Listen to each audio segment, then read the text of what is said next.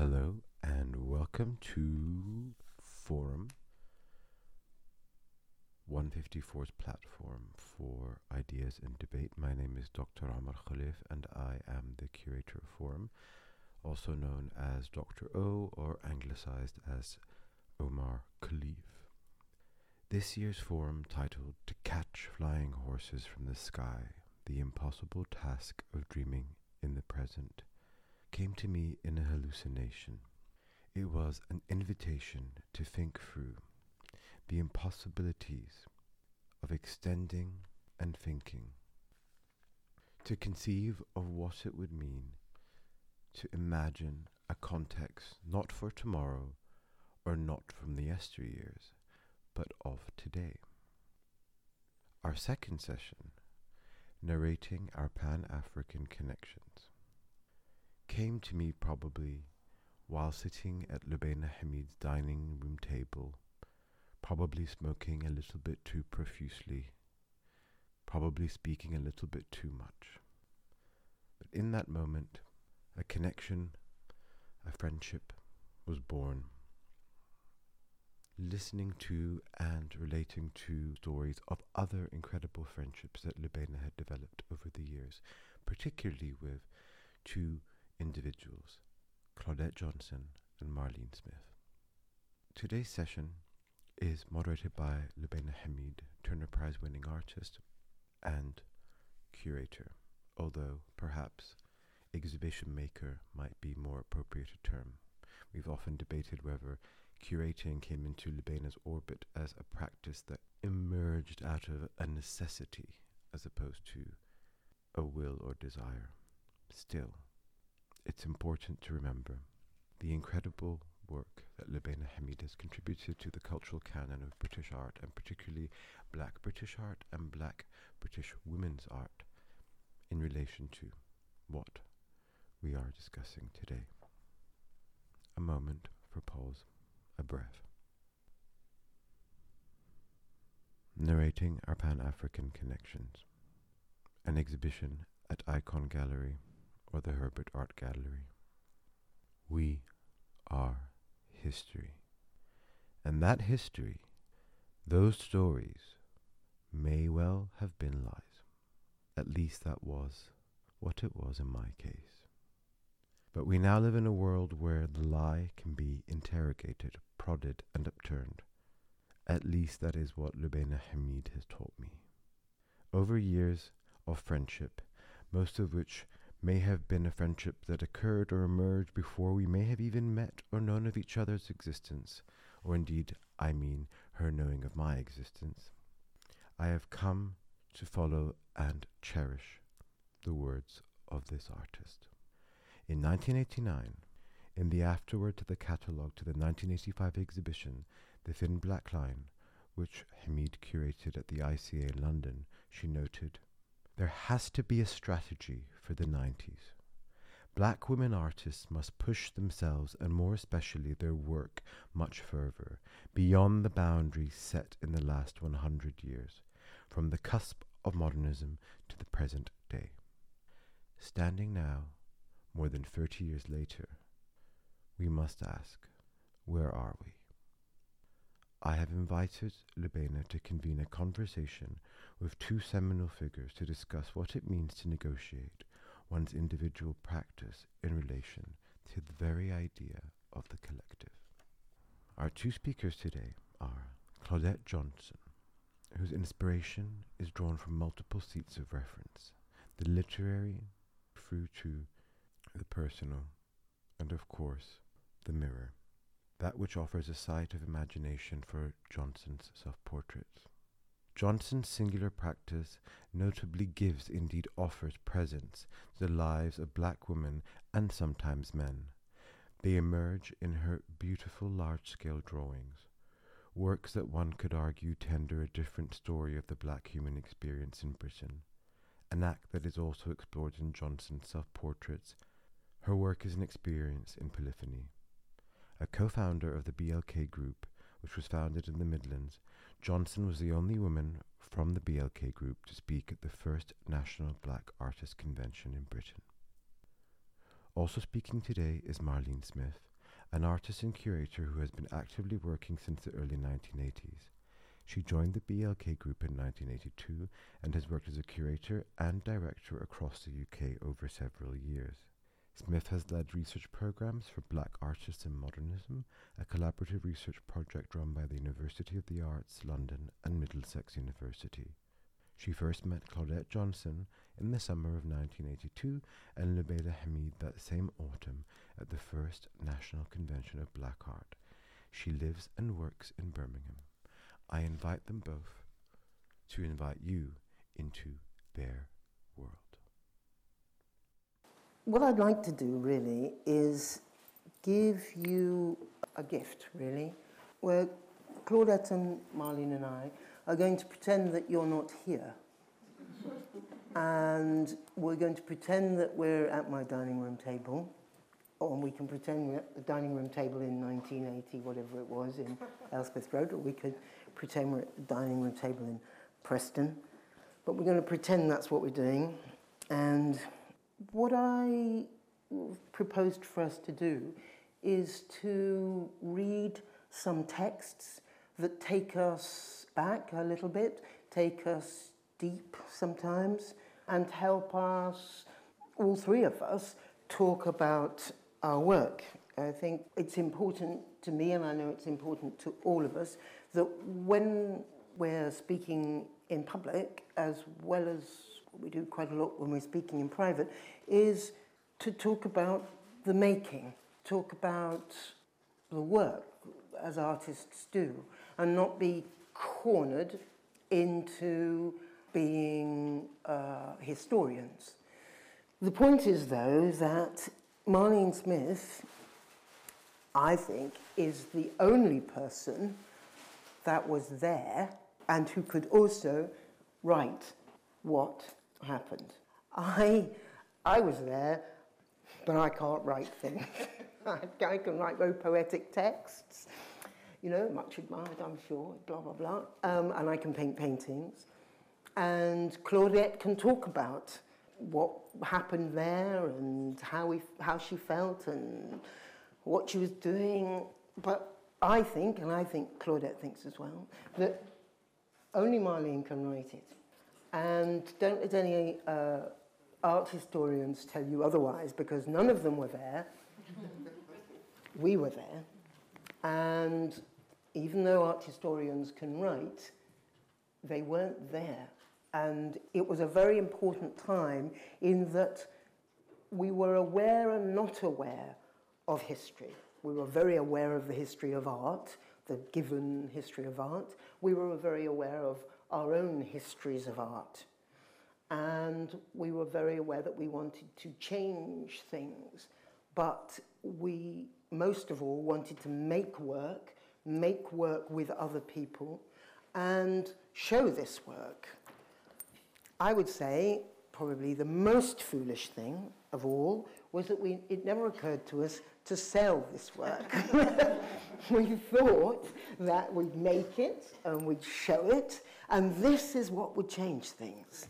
That conversations would happen between each other, between the work, between people who loved to look at things, between people who didn't know that they loved to look at things. And this eventually, which I think we thought would take about a year or two, and we're talking the very early 1980s, this would change the whole cultural landscape.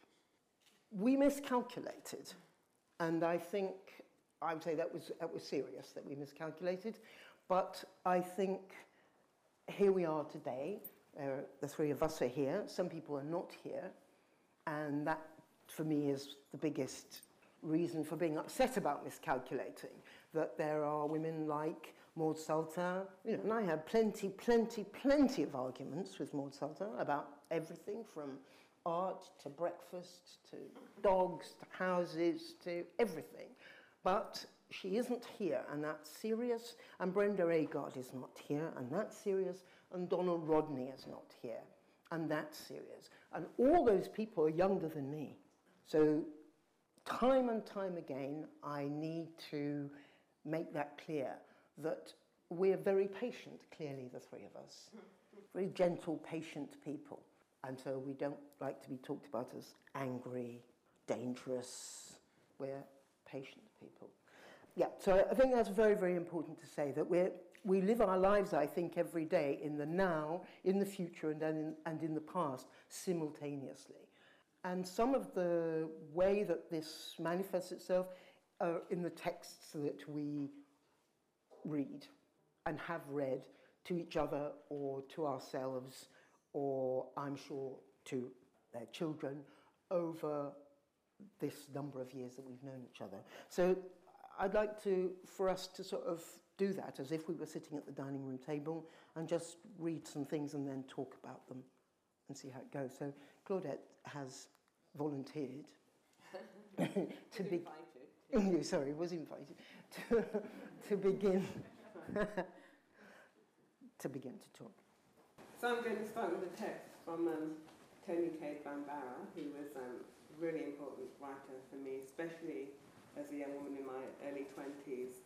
I came across her work when I was still a student at Wolverhampton University and loved it. And she was an African-American writer. Like Ben was saying, unfortunately she's not here with us anymore, but her writing still shines. I've chosen her partly because I think, and the only word for it is sass. Some of the sass in her writing then came to inhabit some of those early works, I think. I mean, I'm going to read, but I can't do an American accent, so I'm not going to try. I've got two sections I want to read to you. So this one is The Johnson Girls. So this book, Gorilla My Love, is a series of short stories that she wrote. Okay. One day, say Sugar, licking the tomato sauce off her arm, what I want is going to be on the menu, served up to my taste and all on one plate, so I don't have to clutter up the whole damn table with a teensy bowl of this and a plate of extra that and a side order of what the hell. She shimmy her buns on the top of the dresser and plants her feet in the bottom drawer. 'Cause let Sister Sugar hip you bitches, living a la carte is a trip.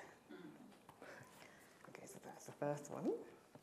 And then the second one is from a story called, well, the title story, Gorilla My Love. And it's, the narrator is an adolescent. We don't know her age. We don't even know that she's a she until quite far into the text. But she's gone with her brother and a friend to a cinema, expecting to see a film called Gorilla My Love. But it turns out to be King of Kings, which I don't know if anyone knows. King of Kings was a Hollywood epic telling the story of Jesus. So the film started, and they realized it's not Gorilla My Love. It's nothing to do with gorillas. It's not going to be an action movie. It's just going to be this religious epic. And they start kicking off, and they're causing havoc in the cinema. And then someone comes down to deal with them. This here, the coloured matron, Brandy, and her friends call her Thunderbuns, she do not play. She do not smile. So we shut up and watch the simple-ass picture. Which is not so simple as it is stupid. Because I realised that just about anybody in my family is better than this God they always talking about. My daddy wouldn't stand for nobody treating any of us that way. My mum especially. And I can just see it now. Big brood up there on the cross talking about, forgive them, Daddy, because they don't know what they are doing. And my mama say, get down from there, you big fool. What do you think this is, playtime? And my daddy yelling to Granddaddy to get him a ladder because big brood acting the fool. His mother's side of the family showing up. And my mama and her sister, Daisy, jumping on them.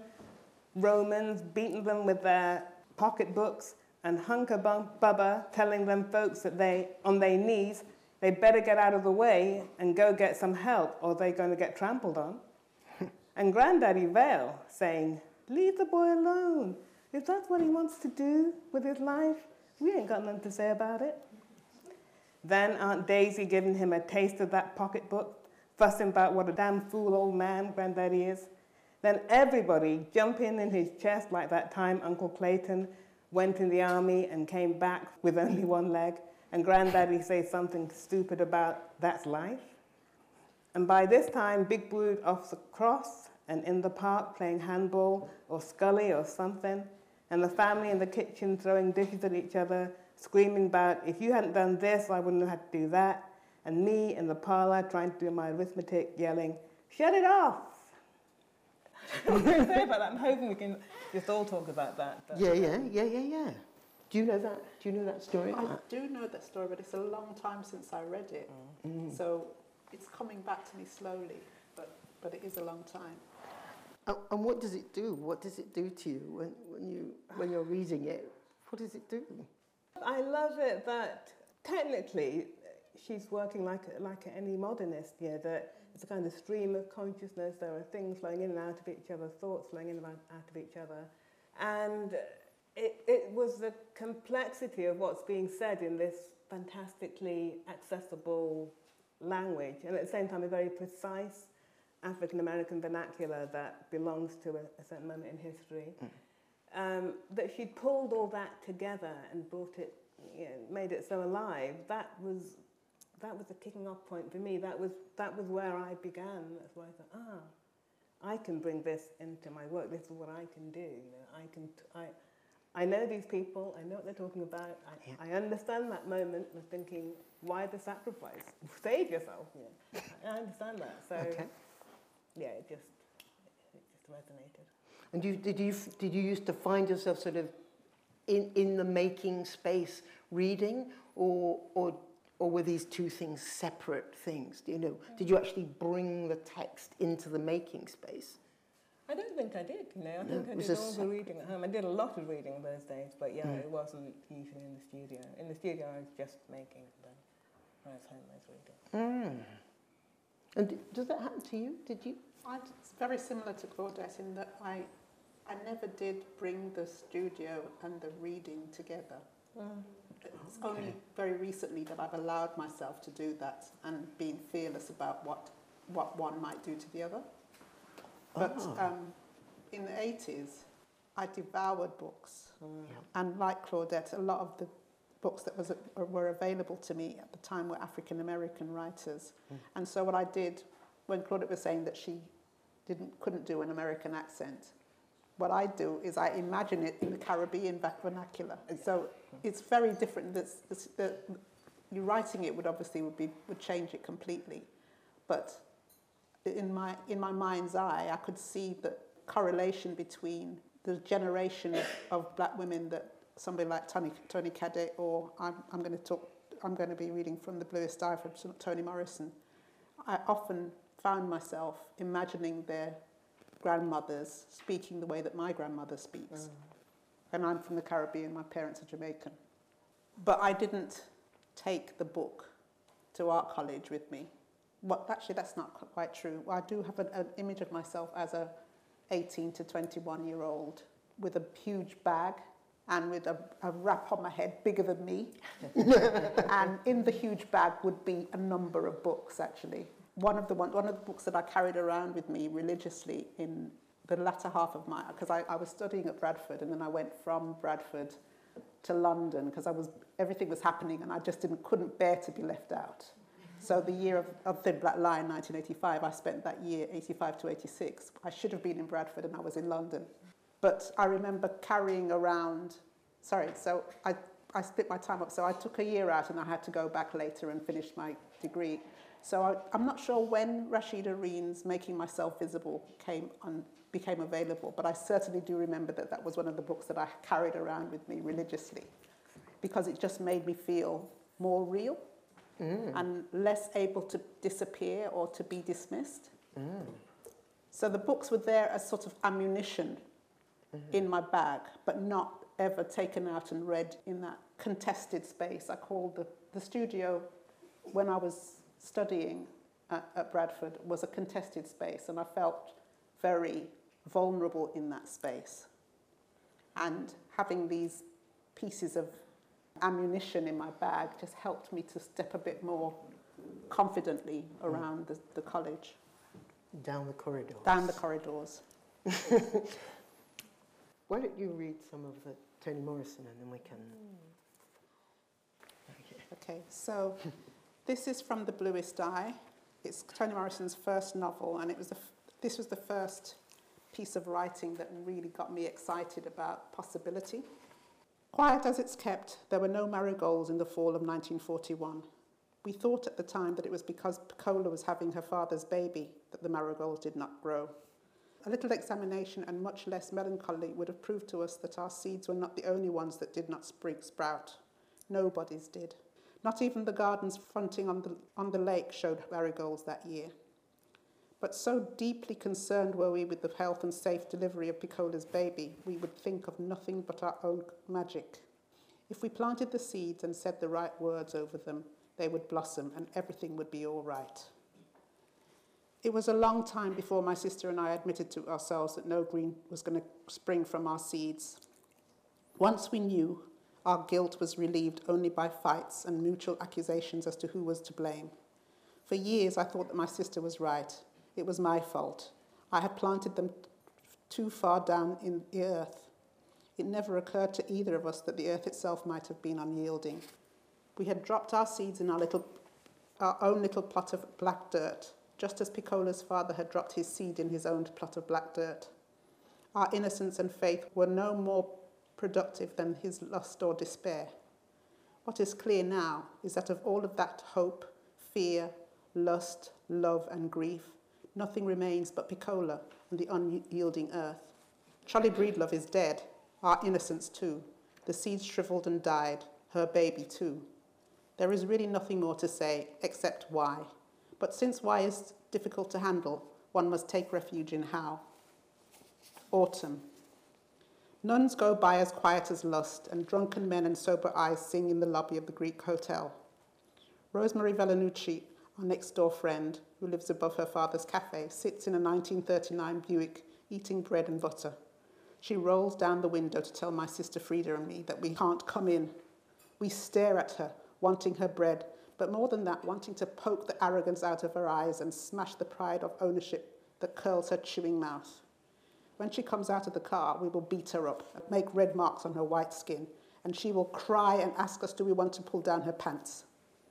We will say no. We don't know what we should feel or do if she does, but whenever she asks us, we know she is offering us something precious, and that our own pride must be asserted by refusing to accept. School has started, and Frida and I get new brown stockings and cod liver oil.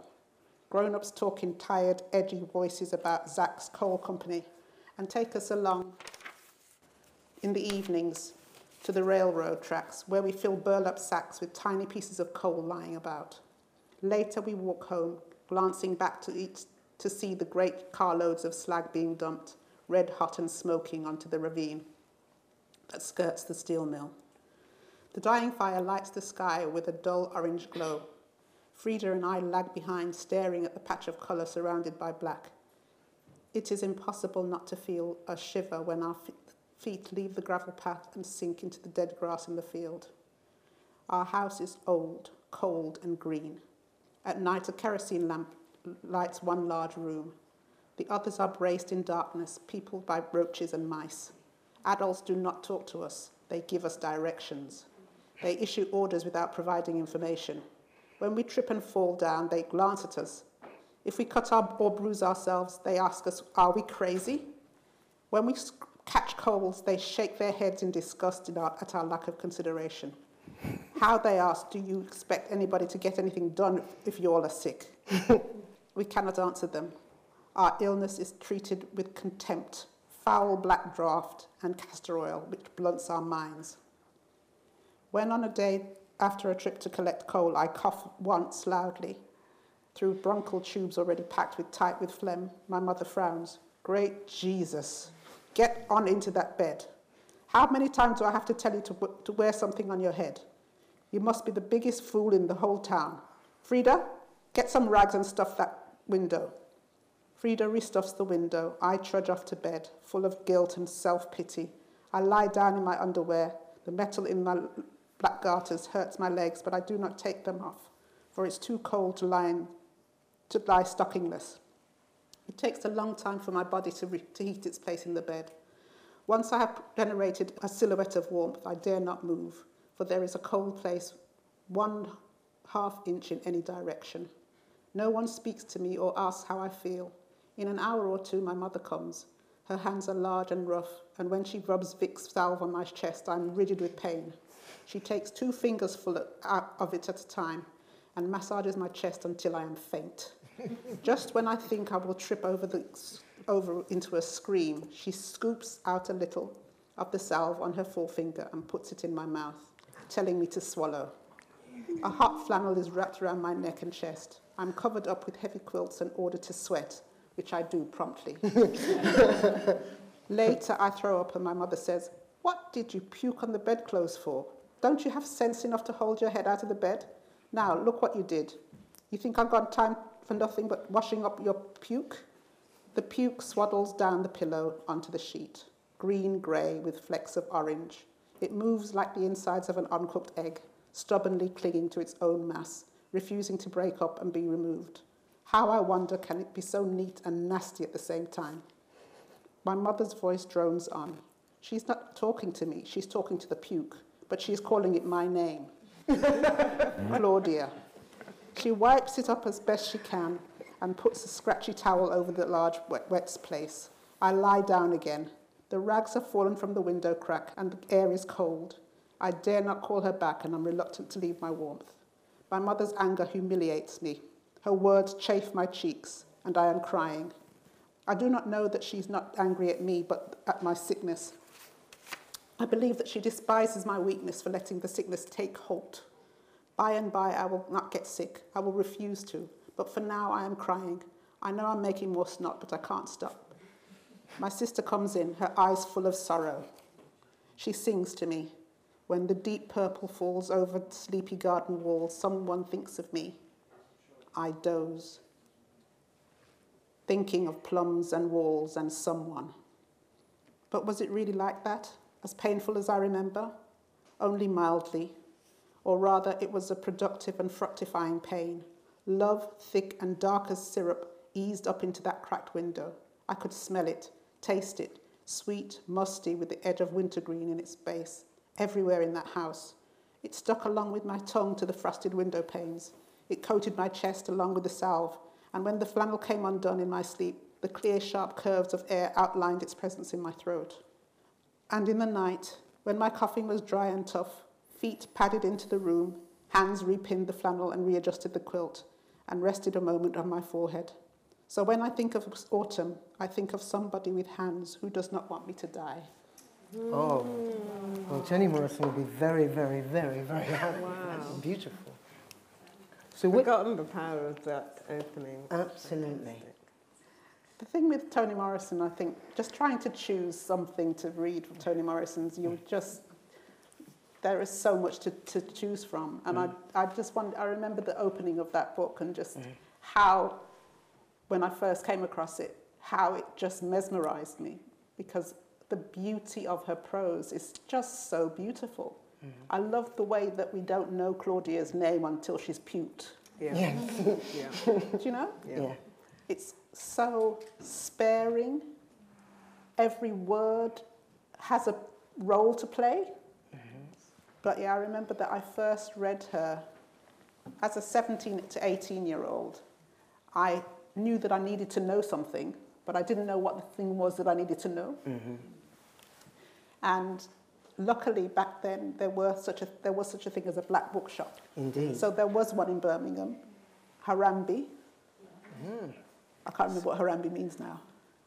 Yeah, is it freedom? Something like Anyway, that. I don't know. We'll Google it. Yeah, we can. We can Google it now. Yeah, we can. We can Google it now. Yeah, there's no No. Googling. In No. the days before Googling. Yeah. Or to go to the library. You have to go to the library and look at the spines of books and decide, based on what that little sliver showed you, whether it was going to be a good book or not. Sorry, you were talking about Harambee, the Oh, right. bookshop. Yes. Yeah, well, just that it was there and that it was my first teacher in terms of black history and black culture. And it taught me because they just made these books available and I could go and browse and pick things up. And I picked up not Beloved, sorry, not Bluest Eye, but an anthology of black women's writing. Okay.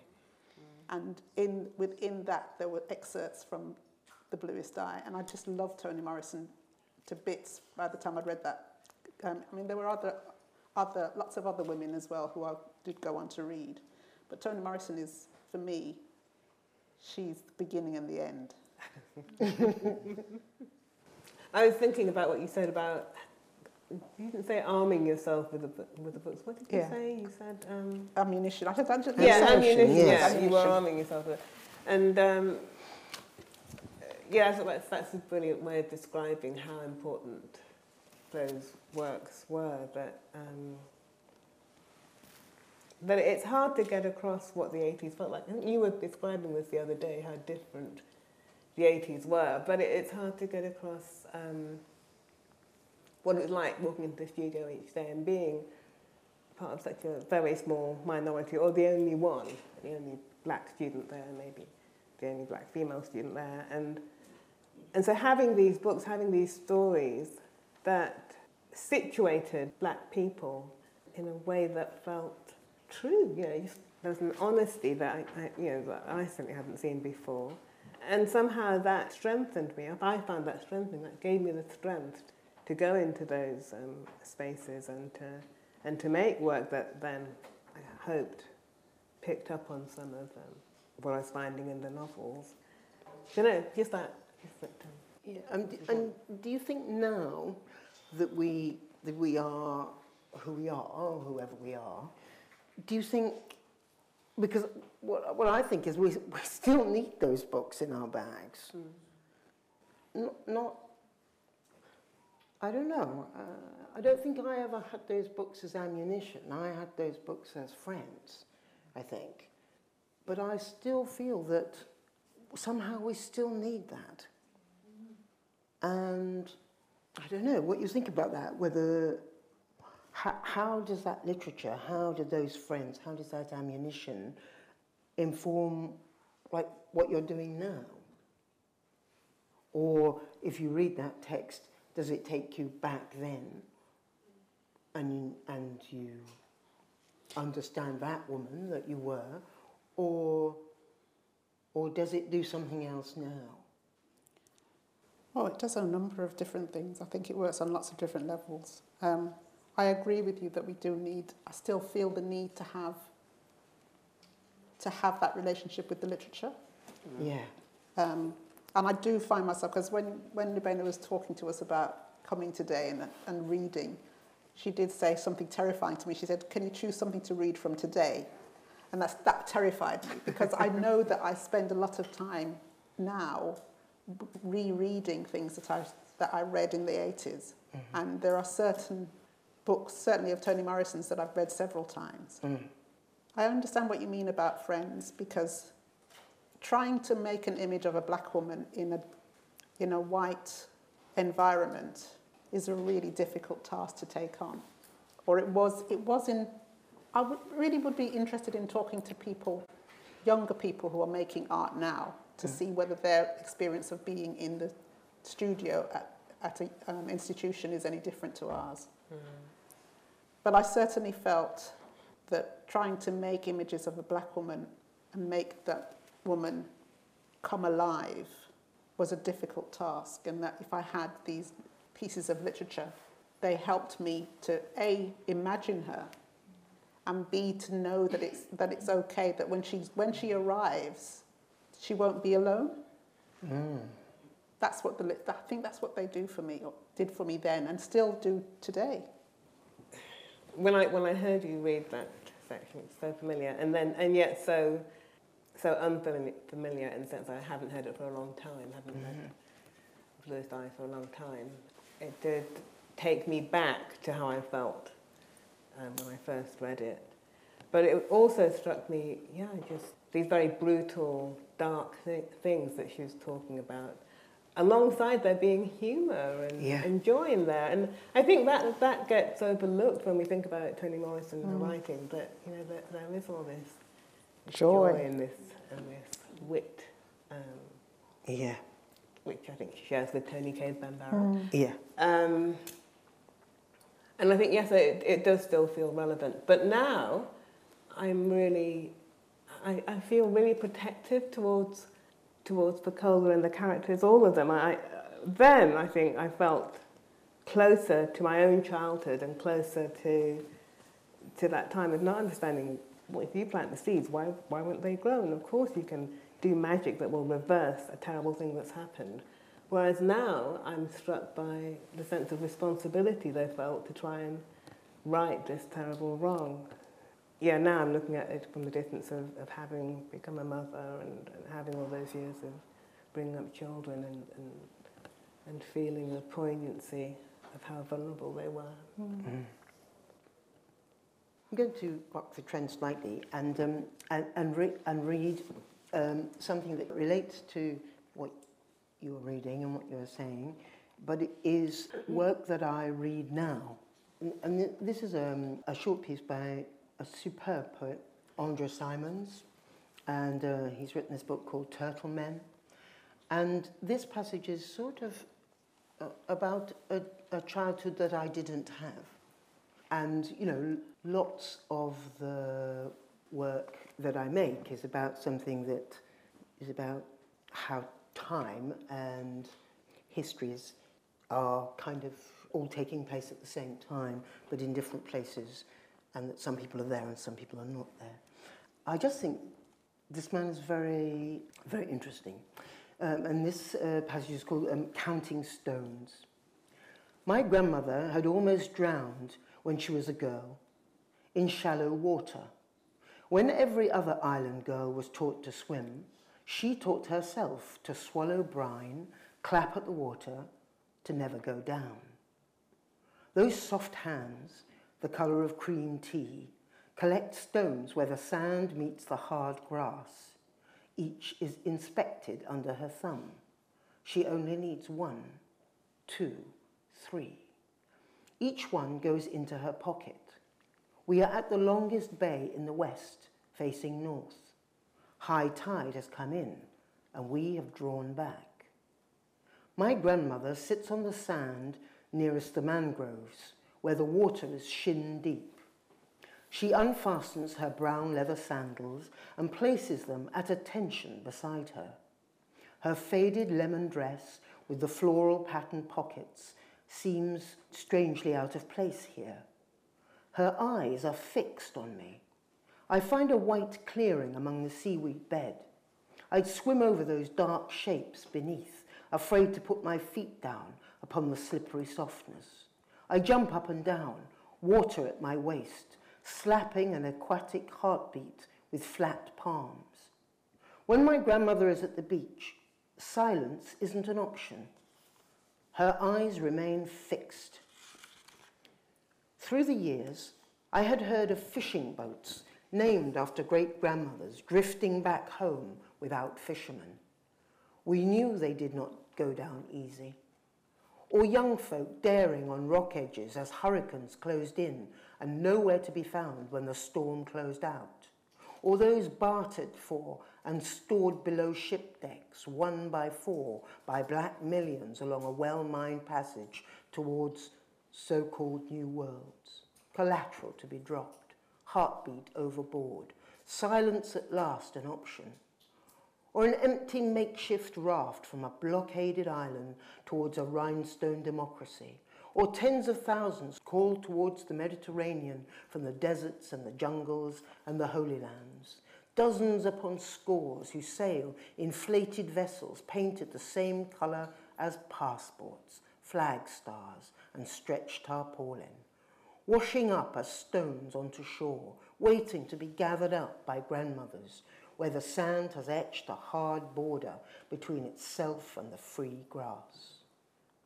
This whale is 27 metre long, 9-ton, 104-year-old, charcoal black. Snow grey broad markings decorate her jaw, fins with tiny floral-like spirals around her tail. She passes by the coast to sing every year during a whale-watching season. She is breaching whale, with a mouthful of krill and seawater, leaping onto the sheets of sky until her tail dances tippy-toe on the north horizon before clapping hard onto the ocean's back. Then she goes swiftly, deep, belly full of breath, seeking out waterlogged ghosts who have forsworn the surface. My grandmother is Grace. She is stealthy, gliding under pressure between the layers of the dark Atlantic until each open mouth is accounted for.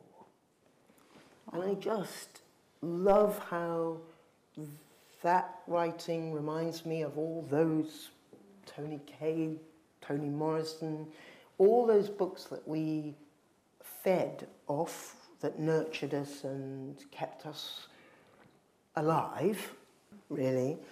And he has given, I feel, I know this man very slightly. He works in a bookshop at Tate Modern.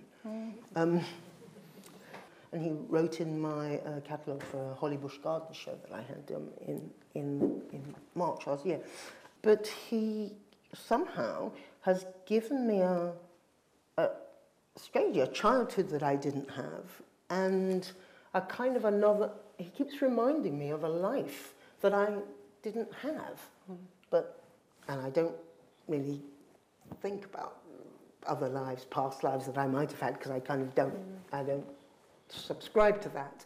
But when I read this, I'm there, and I kind of understand what he's talking about in, it seems to me, much the same way that you both are understanding what those two women were talking about, and understand completely how it relates. But I do tend to take these texts into the studio. But I'm not sure I certainly didn't take them into the studio at art school, for sure. But I went to art school so long ago that those books were, because I was in art school in 1976, so a lot of those books weren't Available yet? Available, certainly, no.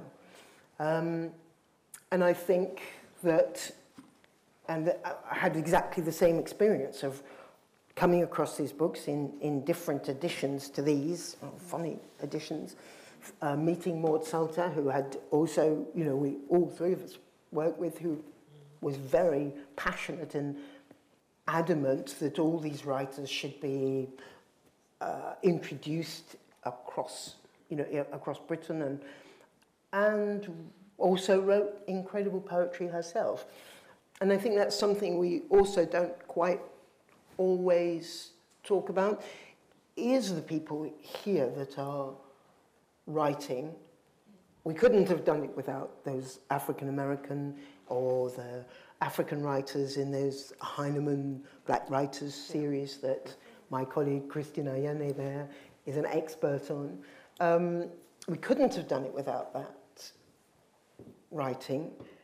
But the fact that we were writing and making here took us many, many decades to make clear, to get understood, that just because we weren't Africans, you know, living in any part of the continent, and although your families were from the Caribbean, originally you were here, that sort of inability to understand that our different experiences, I mean, our three experiences are so unbelievably different from each other, different from Sonia Boyce's or Veronica Ryan's or Maud Salter's. All of us had incredibly nuancedly different experiences of being here.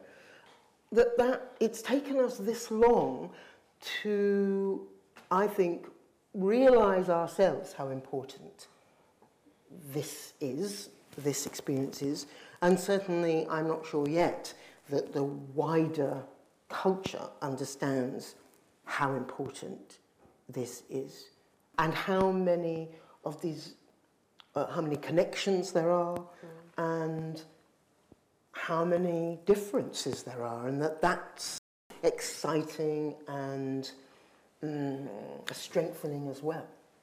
I mean, I immediately thought of your work when you were reading that.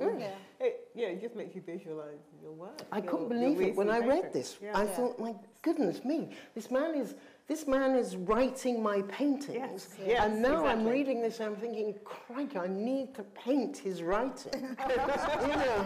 They're a complete circle then. Yeah, I mean, it's quite incredible. And we're, again, you know, we're from, he and I, from completely different places, Yeah. but from some similar place. Yeah. Somewhere, I was thinking about that as well. I was thinking about the way that he describes the place that he's inhabiting. It's like, it's somewhere that I know, Yes. but it's somewhere that maybe I only know it in a dream sense of knowing it. But it's so, his words are so visible, they're so visual. So I was thinking about your series of paintings on the ship. Yeah. On the Rodeur. Rodeur. Yes. When you were reading that, that just came back to me so strongly. It's more like a painting that I once did on a garden fence. I bought a garden fence, which was somehow or other I was strong enough and young enough to carry from the garden centre. How was that possible? I used to be able to carry, 8x4 pieces of birch. I don't know how I did it along the Walworth Road. How did I do that? I was clearly very young then. Anyway, and I painted on this fence my grandmother's foot,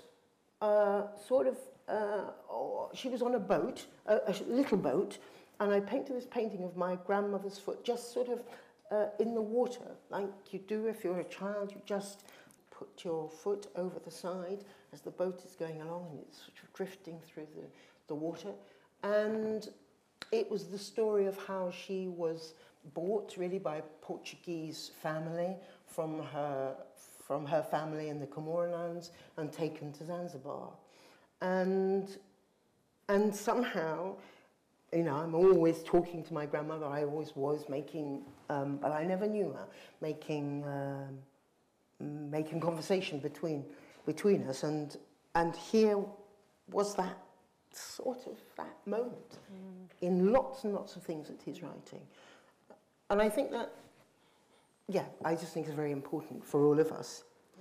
So as you see, we could talk about this, and if anyone would one day like to pay us an enormous amount of money, we will spend an entire day pretending that we're sitting at my dining room table, and we'll talk about books and poems and how we make things and why we make things. But thank you for listening to us today. Thank you, Omar, for this brilliant idea to let us do this, because it's great and we love doing it. So thank you very much. There's never enough time to do those things.